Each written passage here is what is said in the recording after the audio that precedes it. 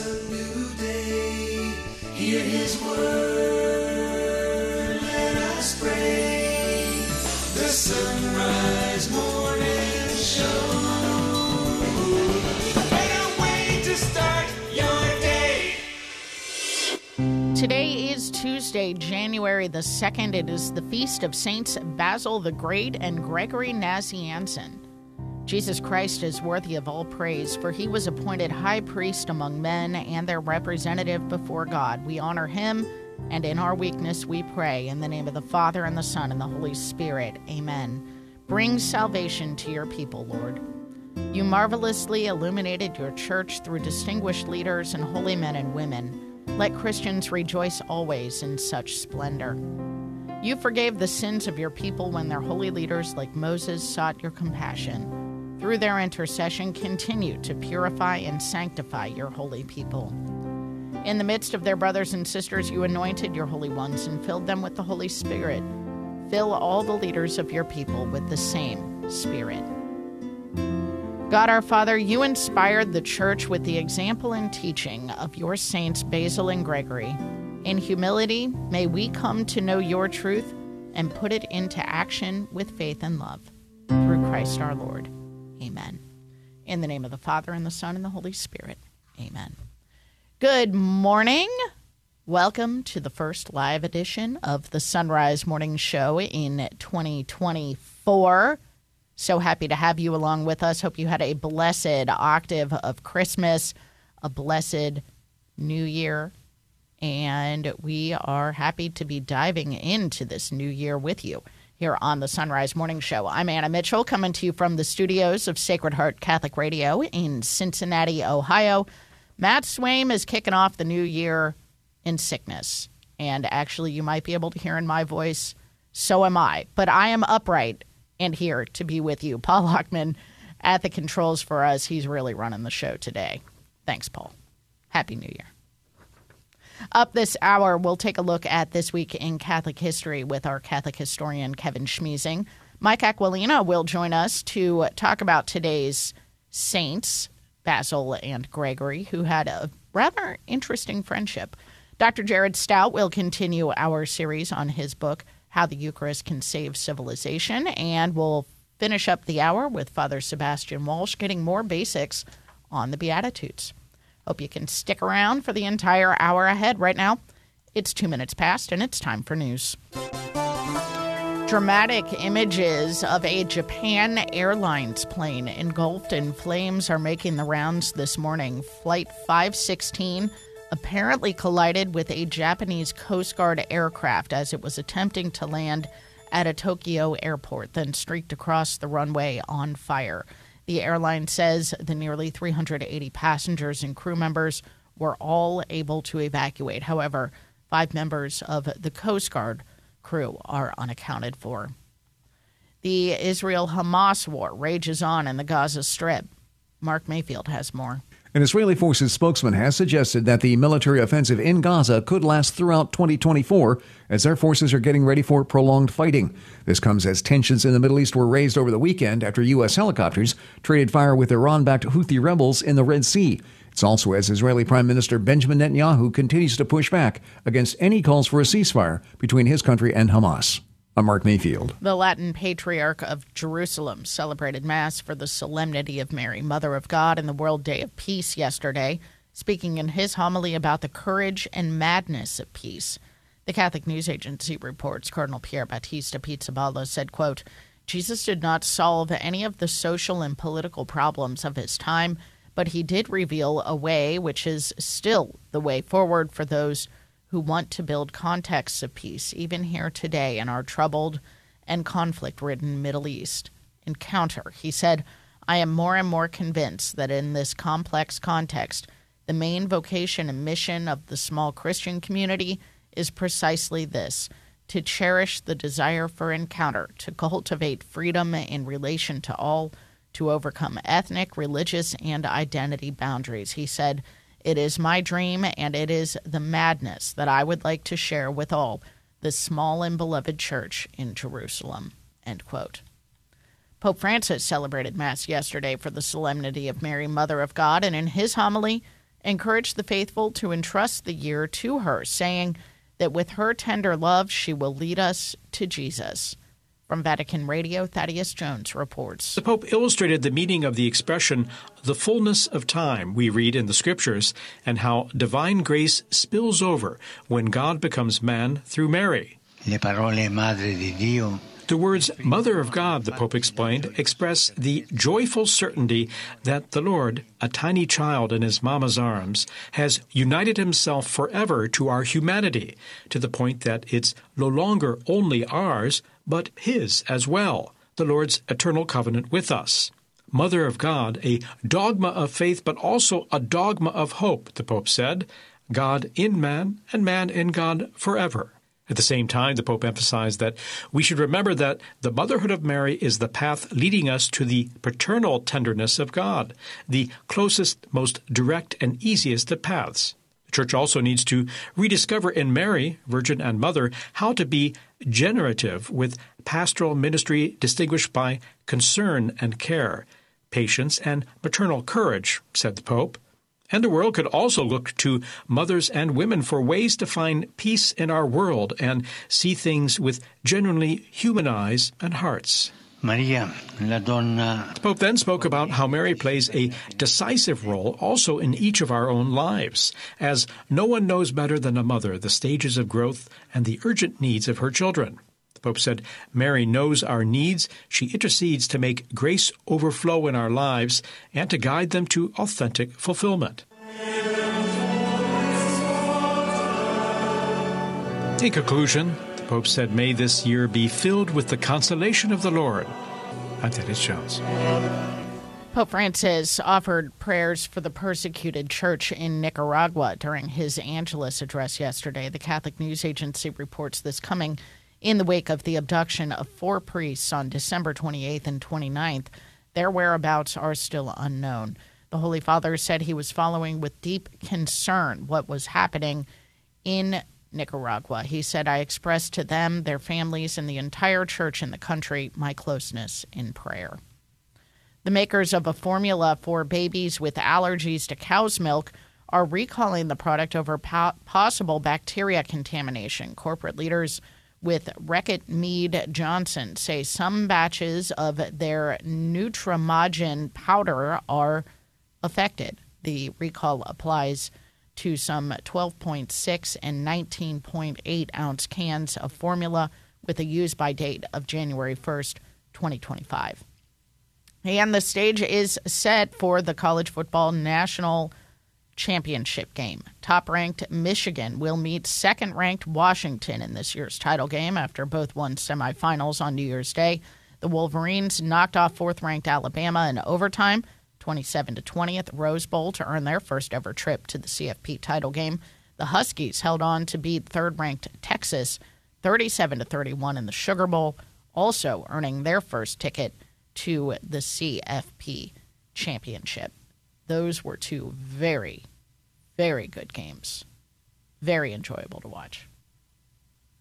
Today is a Tuesday, January the 2nd, and we are happy to have you along with us here on the Sunrise Morning Show to kick off 2024. It's 9 past.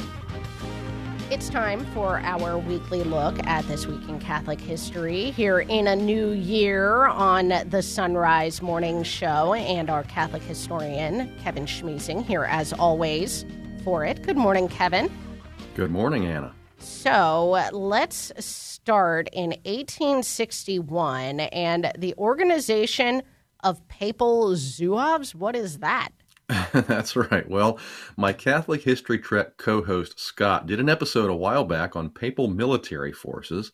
The Swiss Guard, certainly the best known today, but there have been others, and we're looking at one this week, the beginning of the Papal Zouaves. In the mid-19th century, a movement gained steam to unite the various pieces of Italy into a single nation. This would involve, among other things, destroying the Papal States, a region in central Italy that had been ruled by the Pope for more than 1,000 years. So as pressure from Italian revolutionaries built, the Pope saw the need to increase his military defenses. Now, the Papal States had an army, but it wasn't very impressive, so Pius IX recruited a French general, Louis de la Moricière, to whip his fighting force into shape.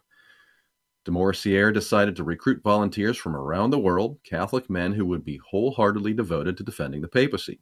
The unit, initially composed mostly of French and Belgian noblemen, was organized in 1860 and at first known by a French title, meaning basically Franco-Belgian fighters. They were vanquished in their first battle, but on January 1st, this week, 1861, they were reorganized with distinctive new uniforms and a new name, the Papal Zouaves, named after a type of infantry in the French army at the time. There were 600 soldiers to begin with, now from all over the world, growing to a peak of nearly 5,000 in 1868. There were a few Americans among them, most notably John Surratt, who served briefly in 1866 until he was recognized and arrested for his role in the assassination of Abraham Lincoln.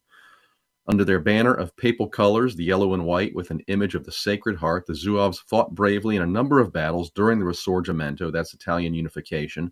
But of course, theirs was a losing cause. With the surrender of the Papal States in 1870, the group was disbanded. So if you want to go fight for the Pope today, you'll have to find a different way. The organization of the Papal Zouaves was this week in 1861. I'm sure somebody will find out or figure out a way to to band together like you were just saying. Now, let's look 13 years later, 1874, and the appointment of a Catholic Indian commissioner. Yeah, the same time period, the first Catholic Indian commissioner, his name was Charles Ewing, appointed this week in 1874. As regular listeners will know, Catholic missionaries were active among the indigenous people of the Americas almost from the moment that Columbus arrived here. In the United States, by the mid-19th century, Native Americans had been clustered onto reservations or agencies across the country, but concentrated in the Plains region, especially Oklahoma. In the 1870s, under the Grant administration, the government decided to assign each agency to a particular Christian denomination. It was thought that this would both enhance religious practice among the Indians and also minimize denominational competition, which had been taking place between the various Christian churches. Unfortunately, federal officials weren't exactly neutral in their calculations of which tribes should be assigned to which church. Catholic missions got only a fraction of the spots they deserved, with the result, according to one estimate, that 80,000 Catholic Indians were placed under the management of Protestant missionaries. So this spurred the Catholic bishops to action. On January 2nd, this week in 1874, Archbishop Bailey of Baltimore appointed Charles Ewing, a former Union Army general from Ohio, to be the bishop's commissioner for Indian missions, to represent in Washington the interests of the Catholic Church and of Catholic Indians. This was the genesis of what would become the Bureau of Catholic Indian Missions, which has supported Catholic Native American missions ever since. It still exists today as part of the Black and Indian Mission Office, a Catholic charity sponsored by the bishops of the United States.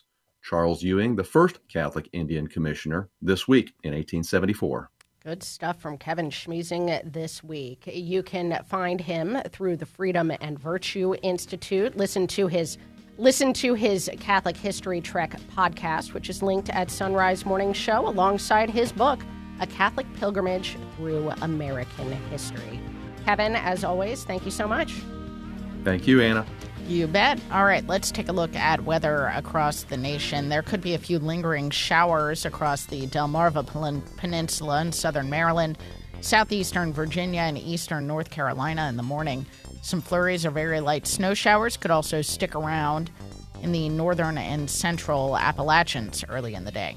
The far upper Mississippi Valley and upper Great Lakes will see some flurries or light snow showers today. Expect scattered rain showers or a mix of rain and snow for the far southern Rockies and southern High Plains this morning. Steady or light to moderate rain and perhaps a few thunderstorms will then be found across Texas and the lower Mississippi Valley during the afternoon and evening. Rain will become increasingly likely across western Washington state, western Oregon, and northern and central California throughout the day. Expect light to moderate snow for the Cascades, while heavy snow is possible for the Sierra Nevada. The interior Northwest and parts of the Great Basin will likely see wet snow or a rain-snow mix. There could also be freezing drizzle or light freezing rain that mixes in. A few other spots staying quiet, including the Central Rockies, the Plains, and the Midwest. Wow, that was a lot of weather today. It took the whole music bed and more. Stay safe out there. 1:15 now on the Sunrise Morning Show. We're back with headlines right after this. Are you looking for peace? Longing for joy? Want to meet the giver of all goodness? God is calling the laity to bring Ignatian prayer into a suffering world. Work for the new evangelization.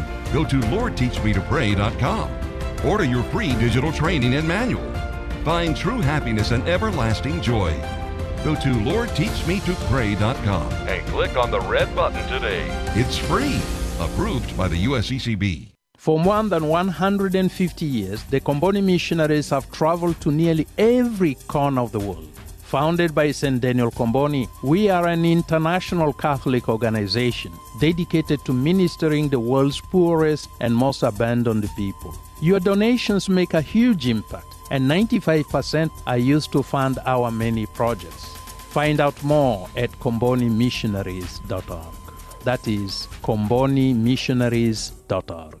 If the cold winter mornings make you want to stay in bed, it's time to get some Mystic Monk coffee or tea to help make kicking off the covers a little easier. And when you head to their site by clicking the link at sunrisemorningshow.com, you earn us a commission on your purchase without spending anything extra. While you're at our site, be sure to check out our online store where you can buy Sunrise Morning Show mugs and travel mugs. Get a mug and link to Mystic Monk Coffee at sonrisemorningshow.com. That's sunrisemorningshow.com. Are you a new listener to EWTN Radio? Welcome. We're here for you 24/7. You'll hear live and interactive shows throughout the day to answer any questions you may have about the Catholic faith. There's trustworthy news from a Catholic perspective. And a large selection of podcasts available at EWTN's Podcast Central. And, of course, the daily Mass, prayers, and everything you need to edify your soul. Welcome to EWTN Radio. We're blessed to have you with us. 17 past now on the Sunrise Morning Show. Let's take a look at headlines. Israel will be withdrawing several thousand troops from the Gaza Strip. That according to the IDF, making the announcement yesterday. The Latin Patriarch of Jerusalem, Cardinal Pier Battista Pizzaballa, celebrated Mass for the Solemnity of Mary, Mother of God, and the World Day of Peace yesterday, speaking in his homily about the courage and madness of peace. And in a special Angelus address for the feast day yesterday, Pope Francis encouraged everyone to place the new year under the care of the Blessed Mother.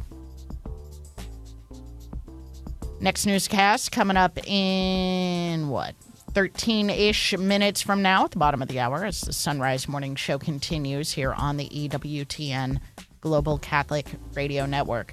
Goodness, you come back, I don't know, maybe many of you probably had to work at some point between Christmas and New Year, but I did not. And so I stayed away from, Twitter and Facebook and all the news and, just kind of enjoyed time with my family and whatnot, and come back and start getting caught up on everything that has happened in the past week. And it's just a reminder of how blessed I am. I hope that when you look around the world and see the situations in the Holy Land and in Ukraine and in Nicaragua, that you, and all other kinds of places, in Nigeria as well, I saw terrible news coming out of Nigeria at Christmas time.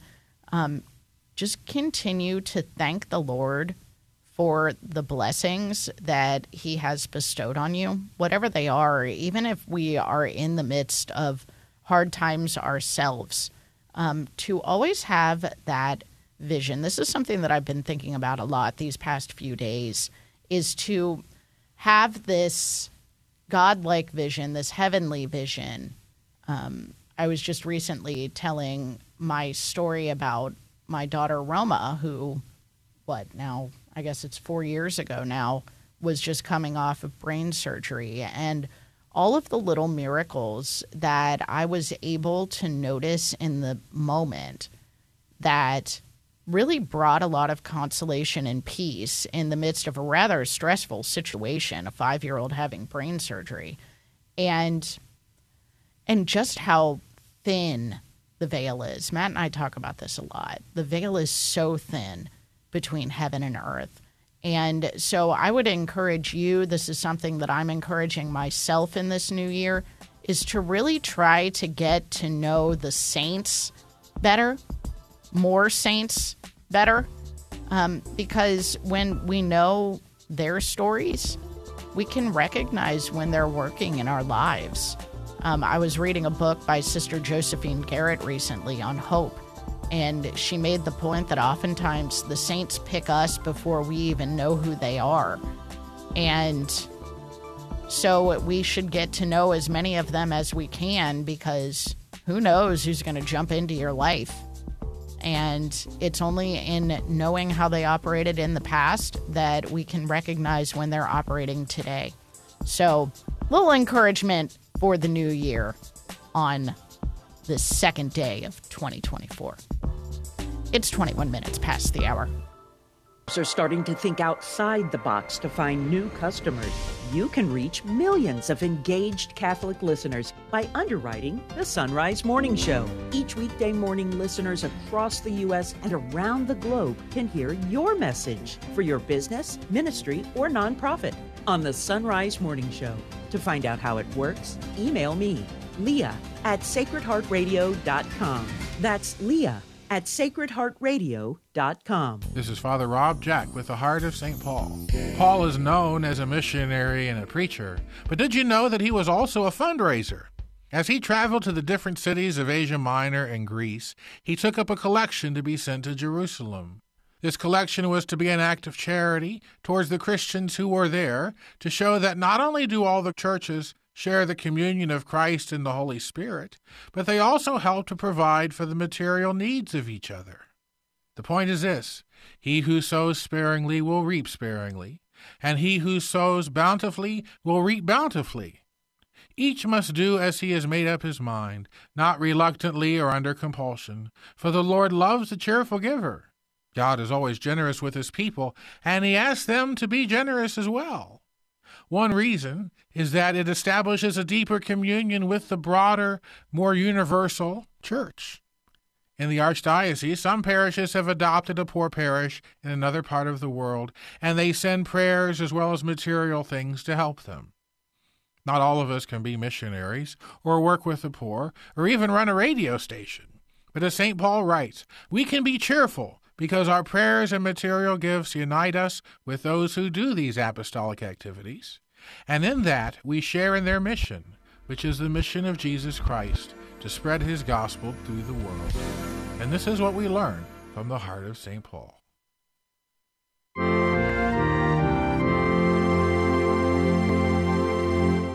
Sunrise Morning Show continues. I'm Matt Swaim, joined now by Mike Aquilina from fathersofthechurch.com.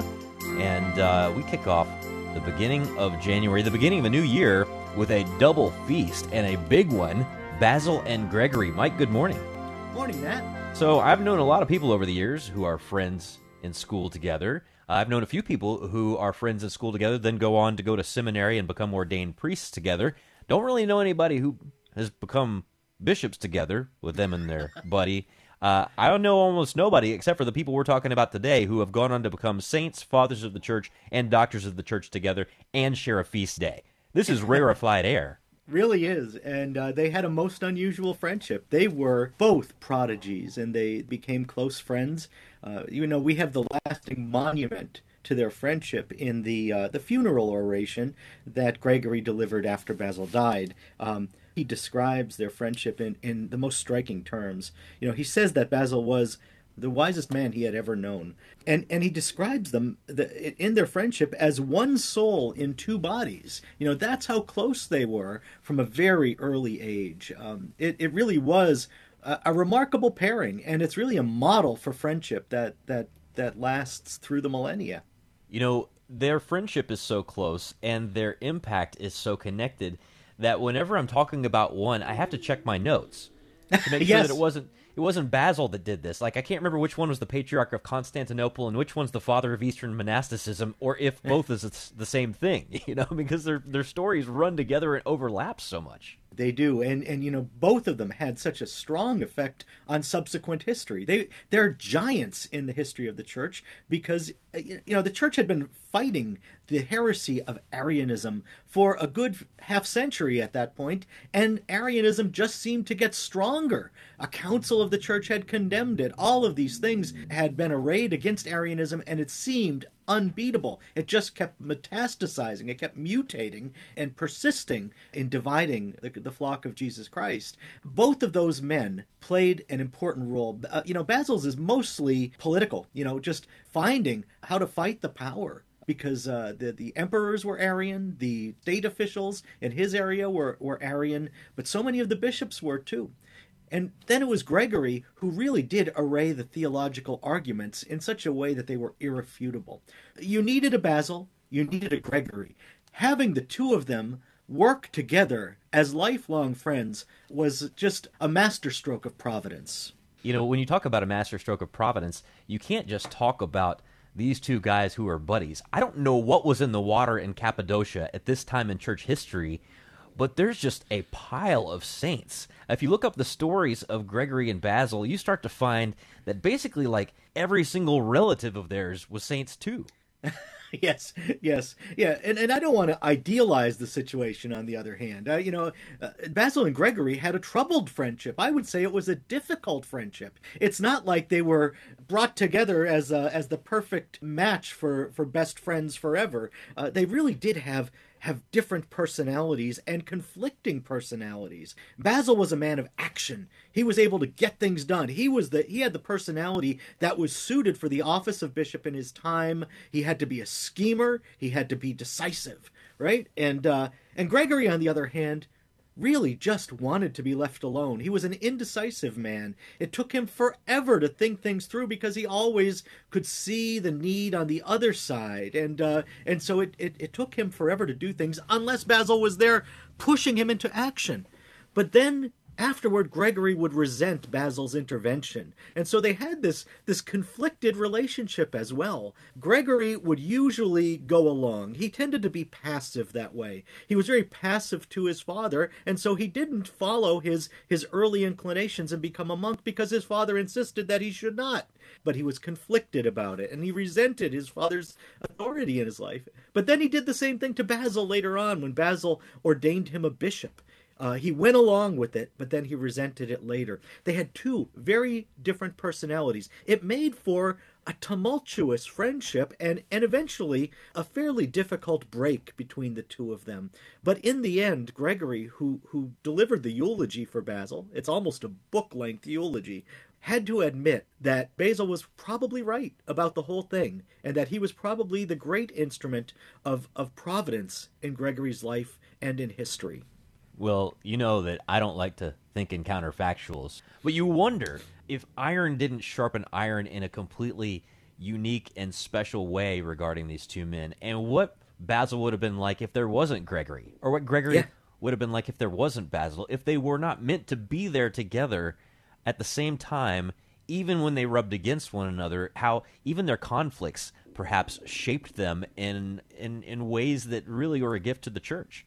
That's it exactly, and that's the function of friendship between Christians today. We're there to make better Christians of the friends who are in our lives, and to allow them to make better Christians of us. If anyone's there in our life, even if they're much more virtuous than we are, we're there for their sake, to bring them closer to God, and they have the same role in our lives. Even if they're new Christians, they're there to bring us closer to Jesus Christ.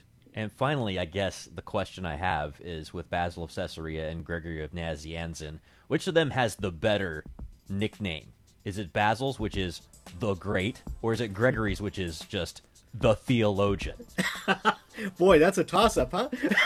but it is interesting that Gregory in the Eastern Church is one of only 3 figures who have been called the Theologian, and one of them is the Apostle John. There's this saying in the East that Gregory is the only one of the fathers who never taught error. So if there's a line in Gregory you're having difficulty with, it's probably because you have the problem is with you. St. Basil, St. Gregory, pray for us. Mike Aquilina, thanks so much. How do we find your works and learn more? FathersOfTheChurch.com. And you can find FathersOfTheChurch.com linked at SunriseMorningshow.com. Thank you, Mike. Thank you, Matt. Of course, SunriseMorningshow.com is where you can find all of our guests that you hear on a daily basis here on the show. Half past the hour now on the Sunrise Morning Show. It's time for news. Israel will be withdrawing several thousand troops from the Gaza Strip. The IDF made the announcement yesterday, noting the growing toll the nearly 3-month war has taken on the Israeli economy. More than 85% of Gaza's residents have been displaced from their homes, according to the United Nations, and the fighting has left more than 20,000 people dead. The Latin Patriarch of Jerusalem celebrated Mass for the Solemnity of Mary, Mother of God, and the World Day of Peace yesterday, speaking in his homily about the courage and the madness of peace. The Catholic News Agency reports Cardinal Pier Battista Pizzaballa said, quote, Jesus did not solve any of the social and political problems of his time, but he did reveal a way which is still the way forward for those who want to build contexts of peace, even here today in the troubled and conflict-ridden Middle East. Encounter, he said. I am more and more convinced that in this complex context, the main vocation and mission of the small Christian community is precisely this, to cherish the desire for encounter, to cultivate freedom in relation to all, to overcome ethnic, religious, and identity boundaries. It is my dream, he said, and it is the madness that I would like to share with all this small and beloved church in Jerusalem, end quote. In a special Angelus address yesterday for the Feast of Mary, Mother of God, Pope Francis encouraged everyone to place the new year under the care of the Blessed Mother. From Vatican Radio, Devin Watkins reports. He noted that the day's gospel reading day may Apparently that's not going to work right now. We'll try to return to it. But also during his Angelus address yesterday, Pope Francis offered prayers for the persecuted church in Nicaragua. The Catholic News Agency reports this coming in the wake of the abduction of 4 priests on December 28th and 29th, and their whereabouts are still unknown. The Holy Father said, I am following with deep concern what is happening in Nicaragua. He said, where bishops and priests have been deprived of their freedom, I express to them, their families, and the entire church in the country my closeness in prayer, saying, I also invite all of you present here and all of the people of God to insistent prayer, while I hope that we will always seek the path of dialogue to overcome difficulties. Let's pray for Nicaragua today, end quote. And again, back to his catechesis, encouraging everyone to place the new year under the care of the Blessed Mother. Here's Devin Watkins. He noted that the day's gospel reading depicts Mary as remaining in a silence filled with wonder and adoration for the marvels that God is performing as the shepherds came to worship her son Jesus. Fa spazio in sé a colui che è nato. Mary, said the Pope, makes room within herself for the one who is born. In silence and adoration, she places Jesus at the center and bears witness to him as the Savior. Pope Francis pointed out that Mary, as a good mother, never sought to take the place of her son, but became the first cathedral of silence, a place where God and man can meet. Ma anche le nostre mamme, con la loro cura nascosta. Our mothers, too, he added, bring us into the world and then continue to follow our development, often unnoticed, so that we can grow. Love never suffocates, said the Pope. Love makes space for the other and allows them to grow. As the new year dawns, the Holy Father invited everyone to look to Mary and our own mothers with grateful hearts. Per imparare quell'amore che si coltiva. Let us learn from Mary a form of love which is cultivated especially in silence, he said, adding that this love must respect the dignity of others, allow them freedom to express themselves, and reject all forms of possession, domination, and violence.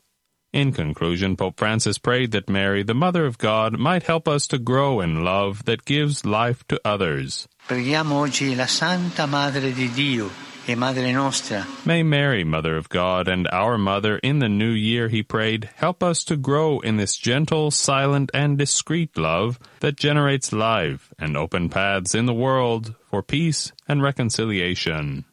I'm Devin Watkins. That's the news. You're listening to the Sunrise Morning Show on EWTN Radio. It's 35 past. The Sunrise Morning Show. If the cold winter mornings make you want to stay in bed, it's time to get some Mystic Monk coffee or tea to help make kicking off the covers a little easier. And when you head to their site by clicking the link at sunrisemorningshow.com, you earn us a commission on your purchase without spending anything extra. While you're at our site, be sure to check out our online store where you can buy Sunrise Morning Show mugs and travel mugs. Get a mug and link to Mystic Monk Coffee at sunrisemorningshow.com. That's sunrisemorningshow.com. Business owners are starting to think outside the box to find new customers. You can reach millions of engaged Catholic listeners by underwriting the Sunrise Morning Show. Each weekday morning, listeners across the U.S. and around the globe can hear your message for your business, ministry, or nonprofit on the Sunrise Morning Show. To find out how it works, email me, Leah at sacredheartradio.com. That's Leah at sacredheartradio.com. The Baltimore Catechism asks, what do we promise in baptism? In baptism, we promise to renounce the devil with all his works. The notion of baptism is that we are now turning our back upon what is evil and we are pointed toward what is good. Behind us is darkness, before us is light. Behind us is the world, and before us is heaven. And so, baptism implies a conscious choice. If the baptism is done for a child, the conscious choice is that of its parents. If baptism is of an adult, then the adult himself must bear witness that he is putting behind him Satan, and he is putting before him Christ. And so then we can say that baptism is always contingent upon the will of the person being baptized. Let us ask our Lord that we might be faithful to the promises of baptism and thereby prepare ourselves for all of the graces given through that sacrament. Reflecting on the Baltimore Catechism, I'm Dominican Father Ezra Sullivan.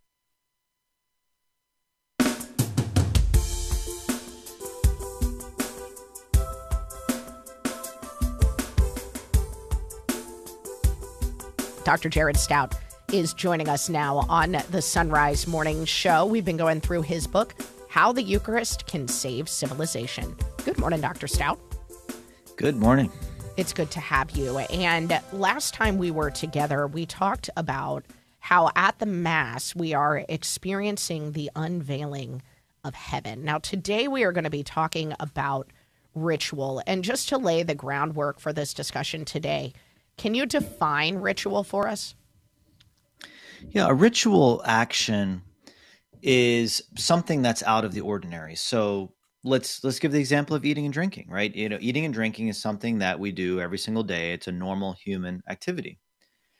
But a ritual eating would be doing the same action, but with a deeper meaning.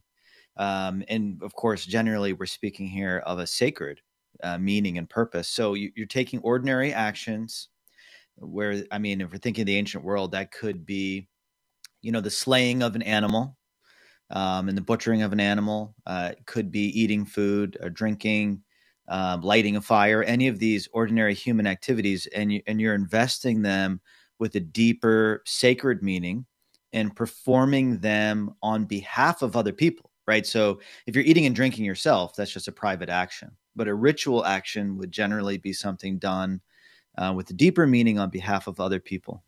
Now, this might be an elementary question in response to that, but how do we know then that the Mass is a ritual? Because of how it was performed the first time. So Jesus was performing it in the context of the Passover. So the Passover itself is a ritual, right? So it began as a simple meal, but God told the Israelites, I want you to do this every single year. And I even want you to explain this to your children. This is what this means, right? That death is passing over us as we are eating this meal. Now, whether or not the Last Supper was a Passover meal is actually very controversial. But we can certainly say that it was in the context of the Passover, and it incorporated elements of the Passover no matter what, like 100%. And so Jesus was basically doing the same thing, right? He was taking up the context of a meal. He was investing it with a deeper meaning. Okay, here's bread, but this is my body, right? Take this and eat this as my body, not as ordinary bread. And then what does he say? Do this in memory of me. There it is. That's how it becomes a ritual. Yeah. Yeah. And it's been going on for centuries now in the church. Well, something I mentioned in the book, when we think of everything that the church is called to do and should do, the ritual of the Mass is the thing that we've probably been best at doing, that we actually are doing this in memory of Jesus every single day. Can you talk about the role of language in the ritual that is the Mass? It's possible to conceive of a ritual that was only action, right? You could come to a service and you could see a priest or another minister performing actions, but the words make the meaning of those actions very clear. So you couldn't interpret it this way or that way, If there was just the priest standing up over the altar and holding up a piece of bread, you could say, oh, that's interesting. Maybe that means God just wants to, feed us, through an ordinary human meal. But when the priest says, this is my body, a number of things are clear. Not just the meaning, as if it were a human meaning that we ourselves are imposing. But when the priest says, this is my body, then it's clear that, Jesus is the one acting here in this ritual. It's not a human ritual. It's a divine ritual because God is acting through it. And Jesus is the word of the Father, spoken by the Father, and he's the one who speaks forth all of creation. So in the midst of the ritual of the Mass, the words of Jesus are what we say like operative. That is, they make things happen. They're efficacious. They're powerful. And so the word of God, the eternal word of God, is speaking in the midst of this ritual and making things happen. And speaking forth these words of the word should be clear. Okay, something is happening here. This is my body. This is actually being done in the midst of the Mass. Does that mean that we should be hearing the priest say it in the actual language that Jesus was using? It's an interesting point because Jesus himself spoke Aramaic, and yet the prayers of the synagogue were in Hebrew. But on the other hand, the writings of the New Testament are in Greek. And Greek was, the lingua franca of the ancient world. When you had different people, there's Romans and Greeks and Jews and Syrians speaking to one another, it would be in Greek. So I think immediately what we see is that the church is not going to be built on one sacred language. It's not going to be Hebrew, Aramaic, and even the fact that Greek is being used, but it's more of a popular language that the Jews are writing in Greek, shows that Jesus wants his words to be accessible to all people. What's interesting, though, is that Christians in Rome did actually pray the Mass in Greek for 200 years and then went into the vernacular of Latin. So it's a joke that people make today. You remember when the Mass went into the vernacular of Latin?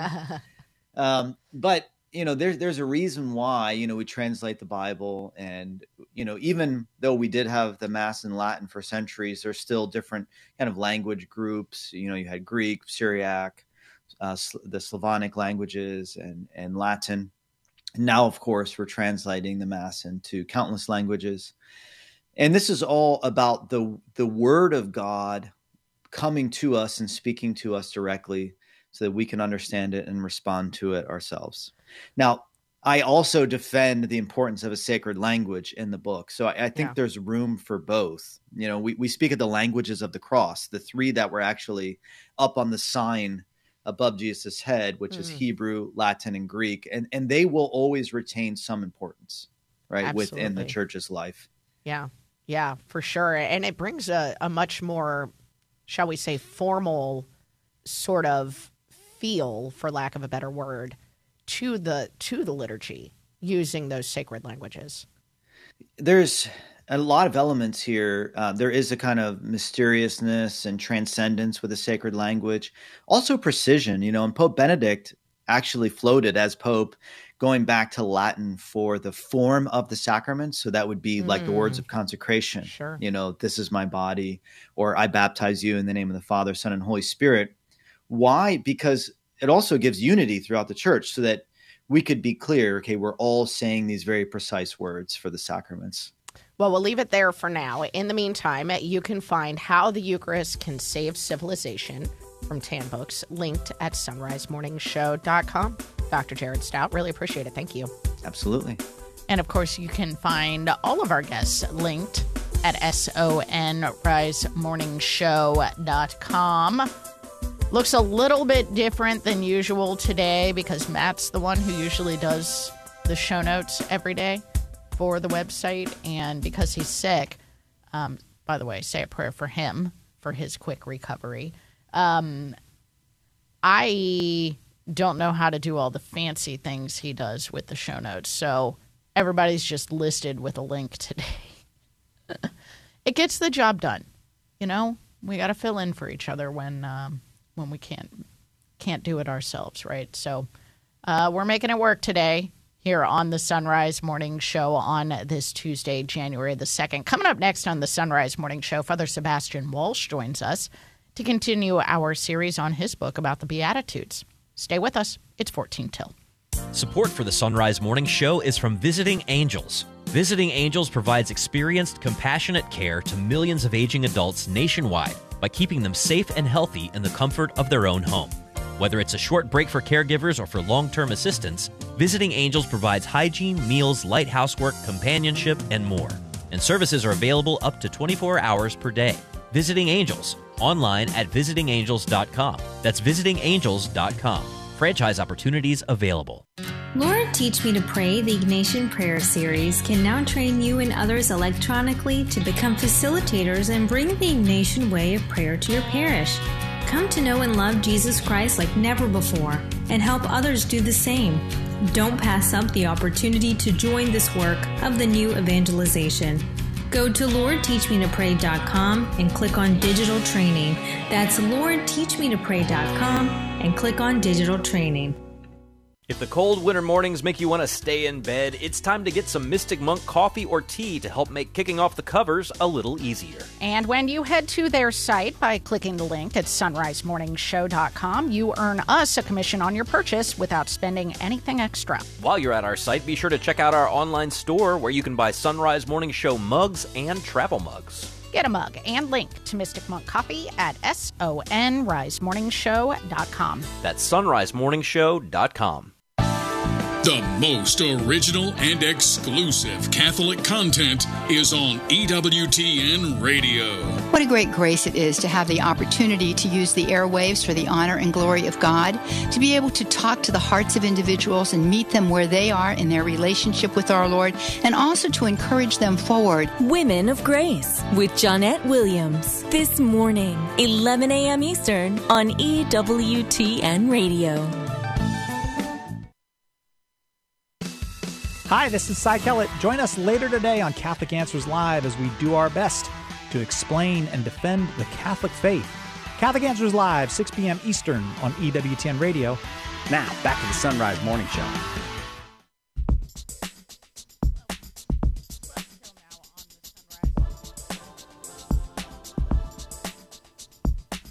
Till now on the Sunrise Morning Show. Let's take a look at headlines. Israel will be withdrawing several thousand troops from the Gaza Strip, according to the IDF. The Latin Patriarch of Jerusalem celebrated Mass on the Solemnity of Mary, Mother of God, and the World Day of Peace yesterday, speaking in his homily about the courage and madness of peace.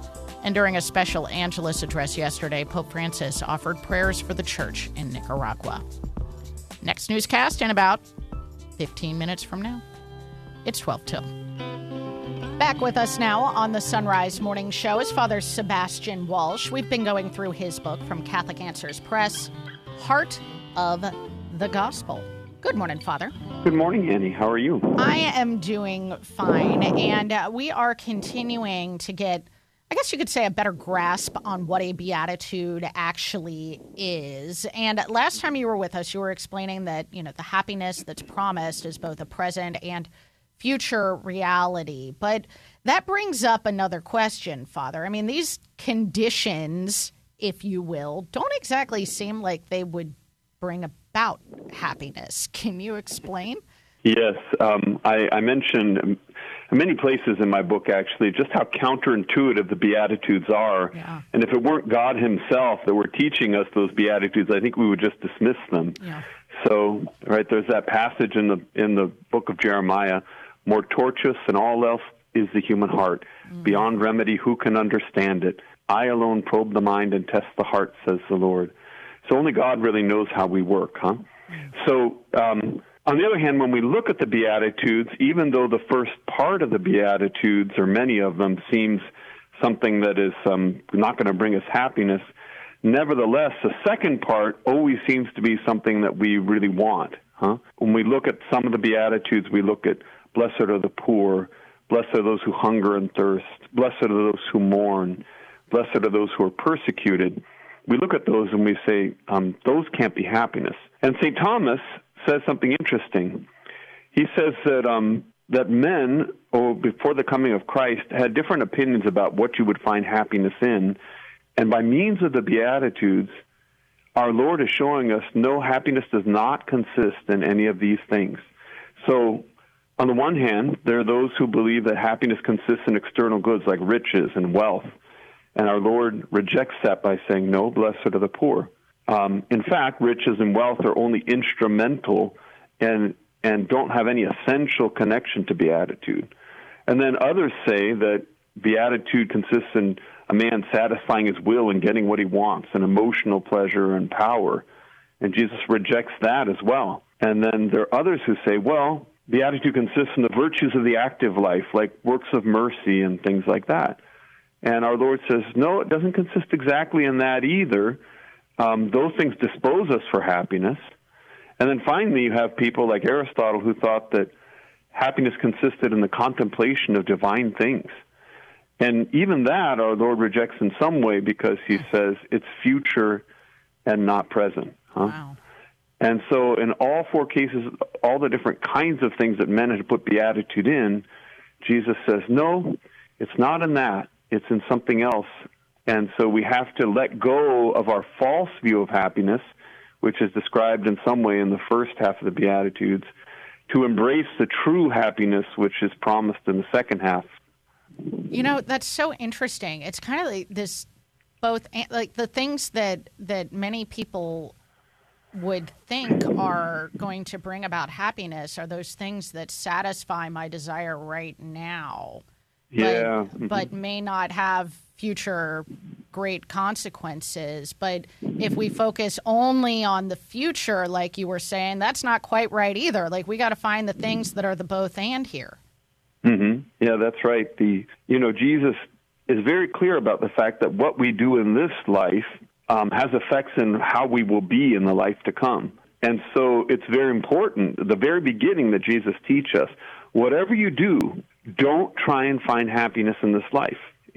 Find happiness by means of hope in the life to come, and then you'll act in this life in a way worthy of the life to come, and a way that will make you prepared for the life to come. How interesting. So can I just pick a beatitude for myself? I mean, I was thinking, Father, I'll go ahead and be meek, because I don't really know what that means, but inheriting the earth sounds pretty awesome. So I'll do that, because I certainly don't want to be persecuted, and I don't like dealing with two angry people by being a peacemaker. I mean, just ask my two young boys about that. It's not exactly my charism. So can I just pick meekness and leave it at that? Well, in a way, yes, in a way, no. Let me explain that. I had a friend who once said to me that 10 Commandments is a lot. Can I just pare down the list to the ones that I find easier? And the truth of the matter is that the commandments, the virtues, the Beatitudes, they all form a unity. St. James makes an interesting observation in his epistle where he says that if you've broken one commandment, you've broken all of them, because fundamentally what you're doing is rejecting the authority of the lawgiver there. And so if you keep the other 9 commandments, it's not because you respect the lawgiver, you know. Ouch. And something similar happens in the case of the Beatitudes. The Beatitudes are all describing different aspects of one reality. And so let's say that you are greedy and you love money. So you do not think that the poor are blessed. So you love money and you're greedy.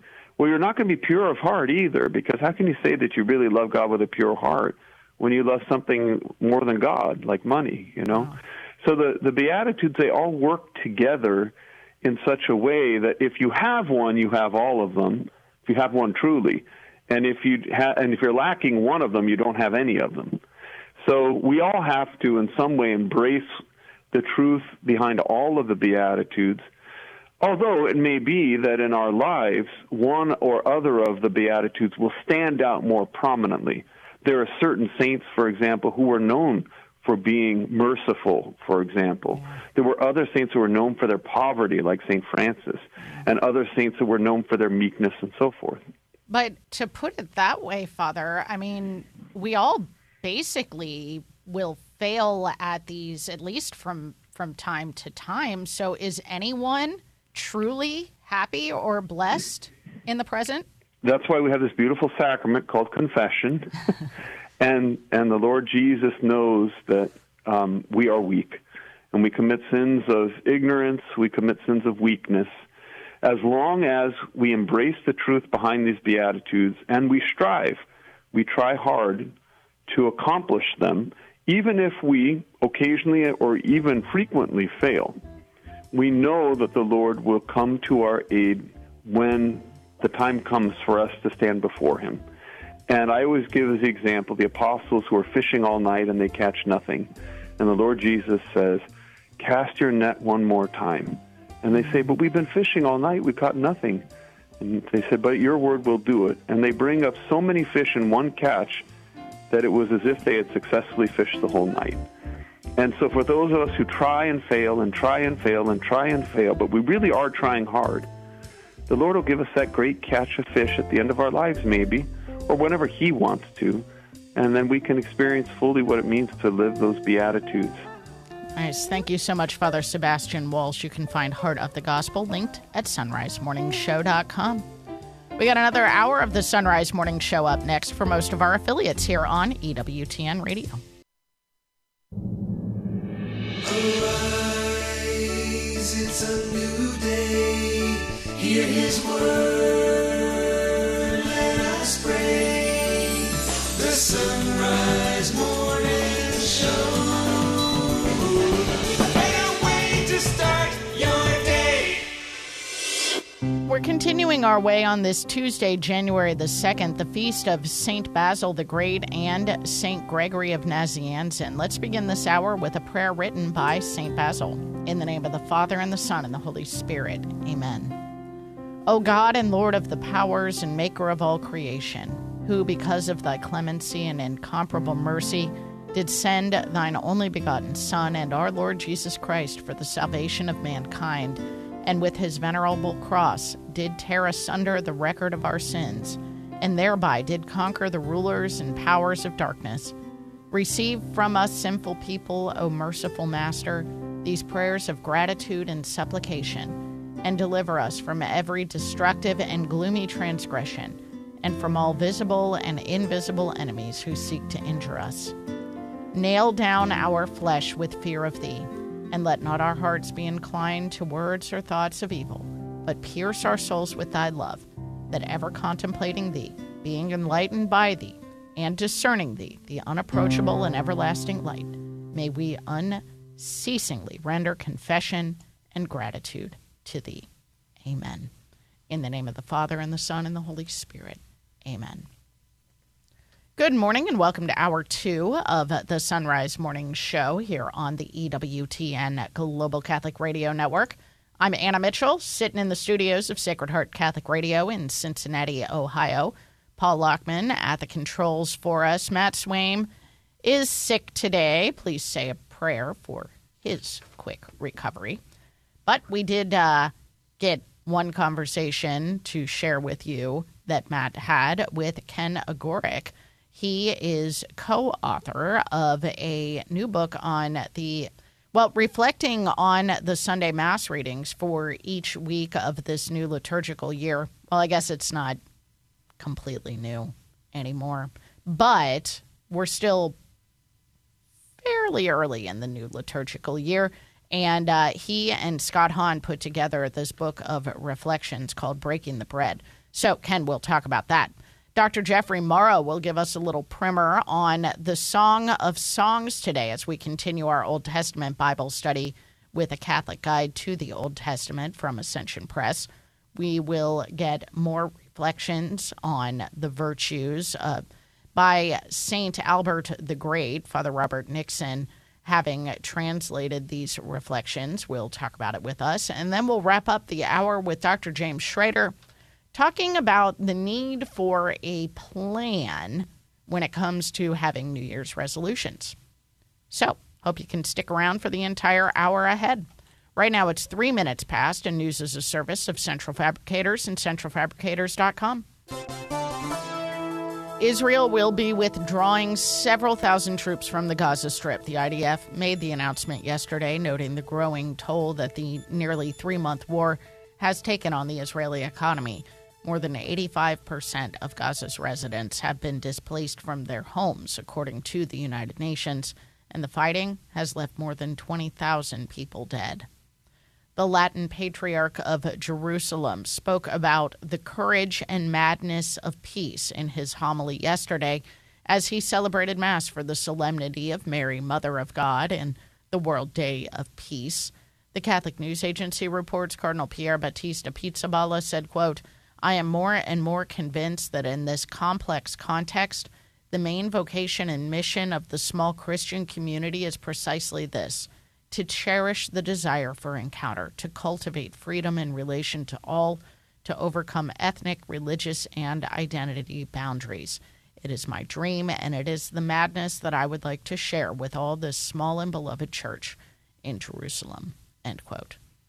Pope Francis celebrated Mass yesterday for the feast day, and in his homily encouraged the faithful to entrust the year to the Blessed Mother, saying, "With her tender love, she will lead us to Jesus."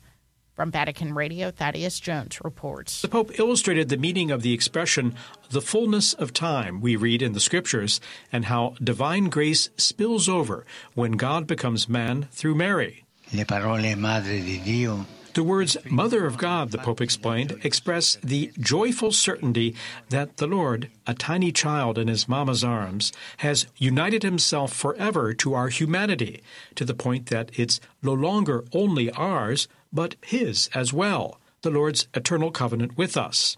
Mother of God, a dogma of faith, but also a dogma of hope, the Pope said, God in man and man in God forever. At the same time, the Pope emphasized that we should remember that the motherhood of Mary is the path leading us to the paternal tenderness of God, the closest, most direct, and easiest of paths. The Church also needs to rediscover in Mary, Virgin and Mother, how to be generative with pastoral ministry distinguished by concern and care, patience and maternal courage, said the Pope. And the world could also look to mothers and women for ways to find peace in our world and see things with genuinely human eyes and hearts. Maria, la donna. The Pope then spoke about how Mary plays a decisive role also in each of our own lives, as no one knows better than a mother the stages of growth and the urgent needs of her children. The Pope said, Mary knows our needs. She intercedes to make grace overflow in our lives and to guide them to authentic fulfillment. In conclusion, the Pope said, may this year be filled with the consolation of the Lord. I'm Thaddeus Jones. Federal authorities are investigating a New Year's crash that killed 2 people and injured 5 following a concert in Rochester, New York, as a possible act of terrorism. Trey Thomas reports. The accident involved 3 vehicles early Monday morning, one of which exploded. First responders found at least a dozen canisters of gasoline in and around the car that exploded, which has led to investigators looking into the matter as a potential terrorism act. I'm Trey Thomas. The stage is set for the college football playoff national championship game. Top-ranked Michigan will meet second-ranked Washington in this year's title game after both won their semifinals on New Year's Day. The Wolverines knocked off fourth-ranked Alabama in overtime, 27-20 at the Rose Bowl. The Huskies held on to beat third-ranked Texas, 37-31 in the Sugar Bowl. And fitness remains the top New Year's resolution going into 2024, according to a Forbes Health New Year's resolution survey. 48% of Americans plan to improve their fitness, making it the most popular goal. Other most common resolutions include improving finances, improving mental health, losing weight, and improving one's diet. Less popular goals include traveling more, meditating regularly, drinking less alcohol, and performing better at work. I would have loved to see, prayer in there, go to church more often. I don't know. Maybe we need a Catholic survey of resolutions. Who knows? Today is Tuesday, January the 2nd, the feast of Saints Basil the Great and Gregory of Nazianzen. Pray for us. It's 8 past now. Matt? The Sunrise Morning Show continues. I'm Matt Swaim, joined now by Ken Agoric, and Ken has got a book that he worked on with Scott Hahn called Breaking the Bread, a Biblical Devotion for Catholics. And if you haven't seen these books, they are really, really well done. Ken, good morning. Good morning, Matt. How are you? Doing well. It's been a while since we had you on. Hope everything's going well in Indianapolis. Absolutely. My neighbor over there in Cincinnati. Yeah, so talk about this Breaking the Bread devotional. Had you ever worked on a project like this with Scott Hahn before?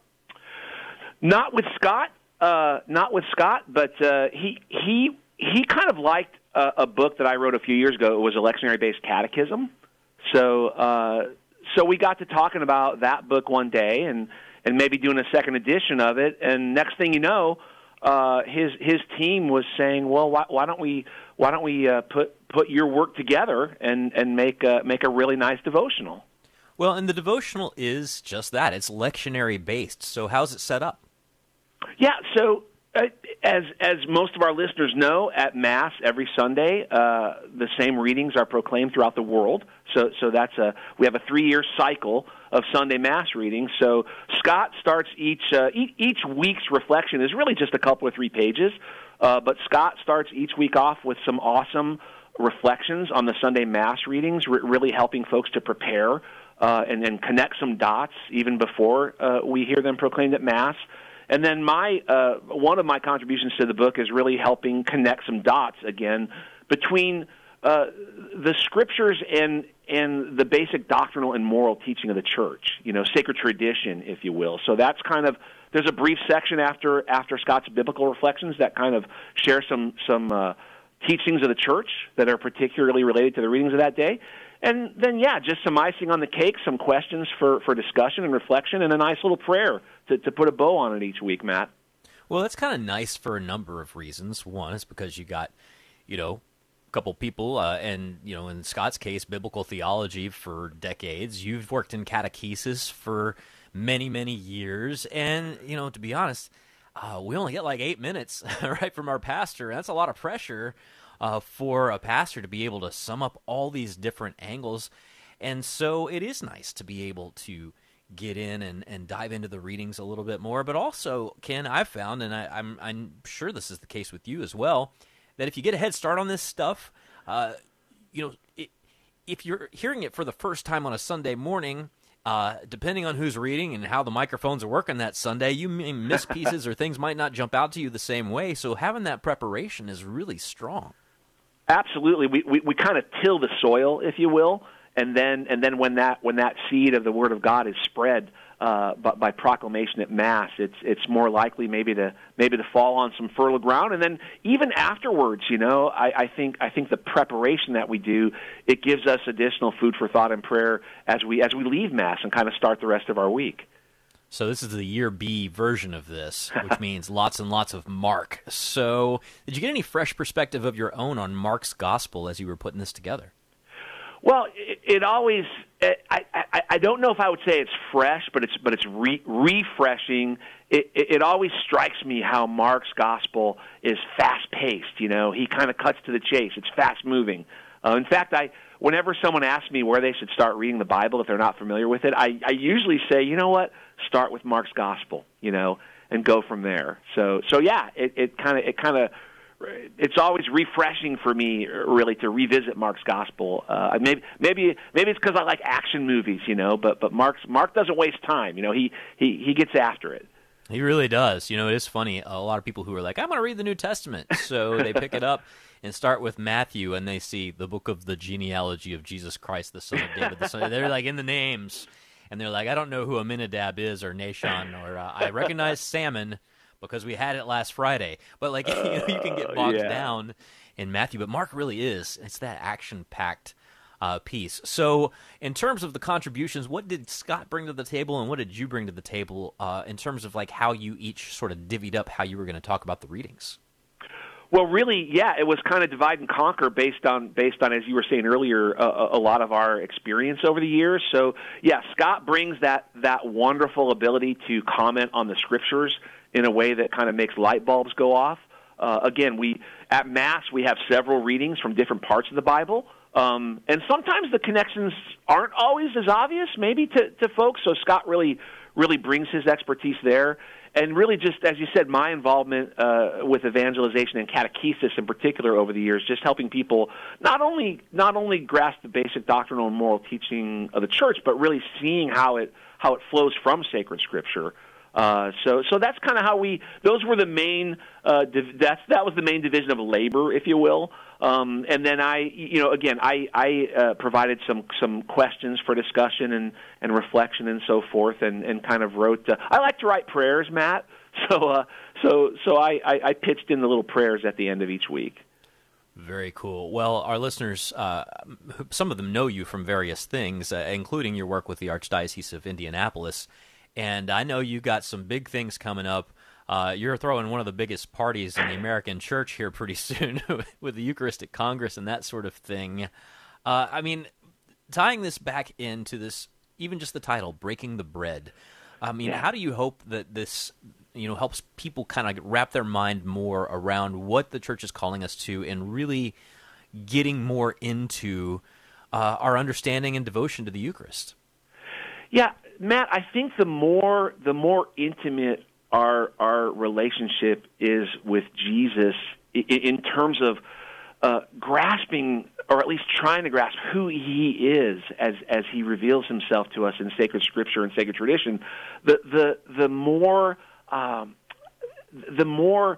receiving him in Holy Communion. Again, I guess I keep coming back to that analogy of tilling the soil. So when we encounter him in the Word, we're really oriented toward participating in Mass fully, consciously, and actively, and then really appreciating how he comes to us in the Eucharist. And we're hoping the revival that's underway right now, and of course the big National Congress next July in Indianapolis, will really be a powerful experience of folks of both of those realities. Thank you so much, Ken Agoric. Thank you, Matt. You can find Breaking the Bread linked at sunrisemorningshow.com. And, of course, we do segments every other week with folks from the Eucharistic Revival. So I'm sure they'll be talking a lot more about the Congress in these upcoming weeks as we are now in the year 2024. It's coming up this summer. Crazy. Let's take a look at weather across the nation. There could be a few lingering showers across the Delmarva Peninsula, southern Maryland, southeastern Virginia, and eastern North Carolina this morning. Some flurries or very light snow showers could also stick around for northern and central Appalachia. The far upper Mississippi Valley and upper Great Lakes will see some flurries or light snow showers. Expect scattered rain showers or a mix of rain and snow for the far southern Rockies, the southern High Plains. Steady or light to moderate rain and perhaps a few thunderstorms will be found across Texas and the lower Mississippi Valley this afternoon and evening. Rain will become increasingly likely across western Washington State, western Oregon, and northern and central California. Expect light to moderate snow for the Cascades, Some heavy snow possible for the Sierra Nevada, interior Northwest, and parts of the Great Basin will likely see wet snow or a rain-snow mix, possibly freezing drizzle or light freezing rain mixing in. Headlines up next. It's 17 past here on the Sunrise Morning Show. Support for the Sunrise Morning Show is from Visiting Angels. Visiting Angels provides experienced, compassionate care to millions of aging adults nationwide by keeping them safe and healthy in the comfort of their own home. Whether it's a short break for caregivers or for long-term assistance, Visiting Angels provides hygiene, meals, light housework, companionship, and more. And services are available up to 24 hours per day. Visiting Angels, online at visitingangels.com. That's visitingangels.com. Franchise opportunities available. Central Fabricators is proud to support the Sunrise Morning Show, where you'll get news from the Catholic perspective, while keeping you up to date on what's happening in the Vatican as well. It's also a great way to keep in touch with the Catholic faith throughout the week. Central Fabricators, based in Cincinnati, Ohio, is a family-owned business for over 75 years, manufacturing and repairing corrosion-resistant storage tanks, reactors, and pressure vessels. On the web at centralfabricators.com. That's centralfabricators.com. Business owners are starting to think outside the box to find new customers. You can reach millions of engaged Catholic listeners by underwriting the Sunrise Morning Show. Each weekday morning, listeners across the U.S. and around the globe can hear your message for your business, ministry, or nonprofit on the Sunrise Morning Show. To find out how it works, email me, Leah at sacredheartradio.com. That's Leah at sacredheartradio.com. EWTN uses the power of radio to reach people whenever and wherever they're searching for answers to questions about their Catholic faith. EWTN radio is heard on over 500 domestic and international AM and FM radio affiliates. For a complete list of programs and how to hear EWTN radio, visit EWTN.com and click radio. EWTN, the Global Catholic Network.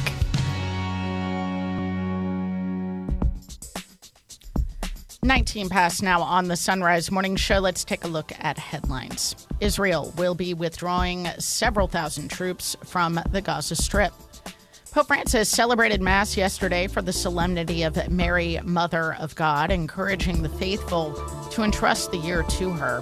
And during a special Angelus address yesterday, he offered prayers for the persecuted church in Nicaragua. Next, my kid's going in and out here. Next newscast coming up at the bottom of the hour. I've been scrolling through on social media and seeing a lot of people writing remembrances and condolences to the family of author Emily Diardo. You may remember she wrote the book Living Memento Mori, but was also such a great presence, such a great hopeful and kind presence on social media. So, since it's the Feast of St. Gregory, please pray with me this prayer for the dead. Lord and Creator of all, and especially of your creature man, you are the God and Father and ruler of your children. You are the Lord of life and death. Receive us too at the proper time when you have guided us in our bodily life, as long as may be for our profit. Receive us prepared indeed by fear of you, but not troubled, not shrinking back on that day of death, or uprooted by a force like those who are lovers of the world and of the flesh. Amen. In the name of the Father, and the Son, and the Holy Spirit. Amen. Mornings make you want to stay in bed. It's time to get some Mystic Monk coffee or tea to help make kicking off the covers a little easier. And when you head to their site by clicking the link at sunrisemorningshow.com, you earn us a commission on your purchase without spending anything extra. While you're at our site, be sure to check out our online store where you can buy Sunrise Morning Show mugs and travel mugs. Get a mug and link to Mystic Monk Coffee at sunrisemorningshow.com. That's sunrisemorningshow.com. Business owners are starting to think outside the box to find new customers. You can reach millions of engaged Catholic listeners by underwriting the Sunrise Morning Show. Each weekday morning, listeners across the U.S. and around the globe can hear your message for your business, ministry, or nonprofit on the Sunrise Morning Show. To find out how it works, email me, Leah at sacredheartradio.com. That's Leah at sacredheartradio.com. A prayer for vocations by our Holy Father, Pope John Paul II. Lord Jesus, as you once called the first disciples to make them fishers of men, let your sweet invitation continue to resound. Give young men and women the grace of responding quickly to your voice. Support our bishops, priests, and consecrated people in their apostolic labor. Grant perseverance to our seminarians and to all those who are carrying out the ideal of a life totally consecrated to your service. Lord, send workers to your harvest, and do not allow humanity to be lost for the lack of pastors, missionaries, and people dedicated to the cause of the gospel. Mary, Mother of the Church, help us to say yes to the Lord, who calls us to cooperate in the divine plan of salvation. For Sacred Heart Radio, this is Father Greg Connerman.